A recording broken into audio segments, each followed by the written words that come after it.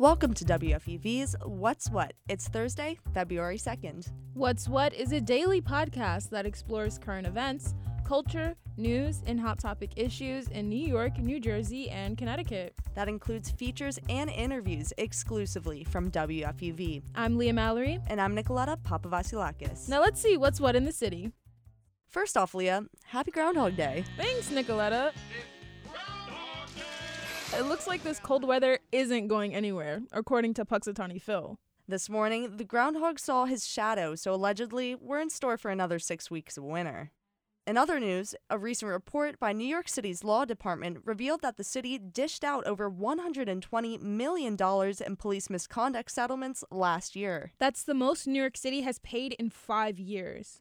One of the largest settlements was awarded to Mohammed A. Aziz. He was wrongfully convicted of assassinating Malcolm X and spent 20 years in prison. Other payouts related to lawsuits have increased since the peak of the Black Lives Matter protests in 2020. That's because protests around New York City led to lawsuits as a result of police and civilian confrontations. This morning, transit advocates rallied in favor of congestion prices at the George Washington Bridge. WFUV's Emma Murphy has the story. Today, ralliers gathered to show support for the implementation of congestion pricing in the city, a package that would produce more than $1 billion. This money would then be put towards improving the subway under the Fix the Subway initiative. This program would produce new subway signals to make transportation more reliable, additional cars to increase capacity, and station elevators to improve accessibility. Danny Pearlstein with the Riders Alliance says this funding will improve life for New Yorkers both in the subway and on the streets. It is the plan that will fix the subway, clear the air, and improve traffic congestion to speed our buses, our emergency vehicles, and deliveries of goods and services. Congestion pricing was adopted in the state budget in 2019, but is still waiting for federal approval. However, rally organizers today say they're hopeful the program will be passed into law a year from now. With WFUV News, I'm Emma Murphy. A member of the New Jersey Borough Council has died. Last night, 30-year-old Eunice Dwumfor was found inside her car with gunshot wounds. Dwumfor has been serving on the council's Human Relations Commission as their liaison since 2022. Sayreville Mayor Victoria Kilpatrick said in a statement today, quote, "As a community, we are shocked and saddened at the loss of Eunice Dwumfor." Police are still looking for suspects.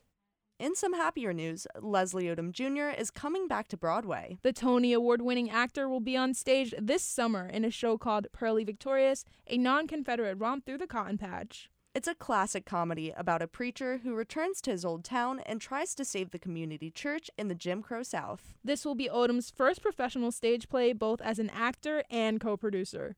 Lollapalooza is getting a docuseries. The 3-part series will follow the history of the festival and its founder, Perry Farrell. You'll be able to find the show on Paramount+. There is no release date as of yet. And on this day in entertainment history, Gene Kelly died in 1996. The multi-talented actor is known for his singing and dancing numbers, most notably the 1950s musical Singin' in the Rain. And now with sports, WFUV's Andrew Canary. Thanks, Leah. Over in the NBA, Chris Carino, one of our WFUV alumni, is this year's recipient of the Values of the Game Award. Chris Carino is the current radio announcer for the Brooklyn Nets and has been the endearing voice of the team for over 20 years. He's being recognized for this award not only for his esteemed work on the radio, but also for the adversity he has faced throughout his career. Diagnosed with facioscapulohumeral muscular dystrophy in his 20s, Carino says it impairs his ability to get around and use his facial muscles. However, Carino has taken it in stride and wants to use this award to promote further awareness for FSHD and his nonprofit foundation that helps people affected by it. For WFUV Sports, I'm Andrew Cranary. Thanks, Andrew. In honor of Black History Month, we'll be featuring a series highlighting Black representation in music around New York City. To kick off the series, WFUV's Maya Sargent talked to the Harlem Chamber Players about their 15th annual Black History Month concert at the Schoenberg Center for Research in Black Culture.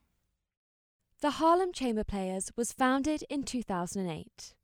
Every year, the group hosts an annual concert in celebration of Black History Month. This year, to honor their 15th anniversary, they will host this concert at the Schoenberg Center for Research in Black Culture in Harlem. founder of the Harlem Chamber Players, Liz Player, describes the organization as a multi-ethnic collective with a clear mission. We're a collective of professional musicians dedicated to bringing affordable and accessible classical music uptown to Harlem. Liz says a key part of this mission is diversifying the classical music genre. We're used to seeing the older, silver-haired white crowd. The Harlem Chamber Players wants to change this. The concert will showcase Black performers and composers, confronting the classical music landscape that often fails to represent Black and brown artists. We're trying to create the type of ensemble we want to see reflected across the entire classical music world. Liz wants to ensure there are no barriers for people who want to hear live classical music. This music is for everyone, and it's just really important that everyone gets to be exposed to this music. This year's concert has been created by artistic director Terrence McKnight. He is also a host at WQXR, New York's classical music radio station. Terrence chose to centre this year's Black History Month concert around the worldliness of Black culture. So when we celebrate Black History Month, it's not about celebrating Black History Month in America. Black history is world history. Black history is human history, as well as American history. Terrence talks about this year's concert with passion and vigour. The event will be a packed schedule lasting nearly 2 hours and featuring compositions by Duke Ellington, Don Byron, Valerie Coleman and Samuel Coleridge Taylor. One of the performances he is most excited about is the world premiere of Arwan Ortiz's piece, commissioned by the Harlem Chamber Players.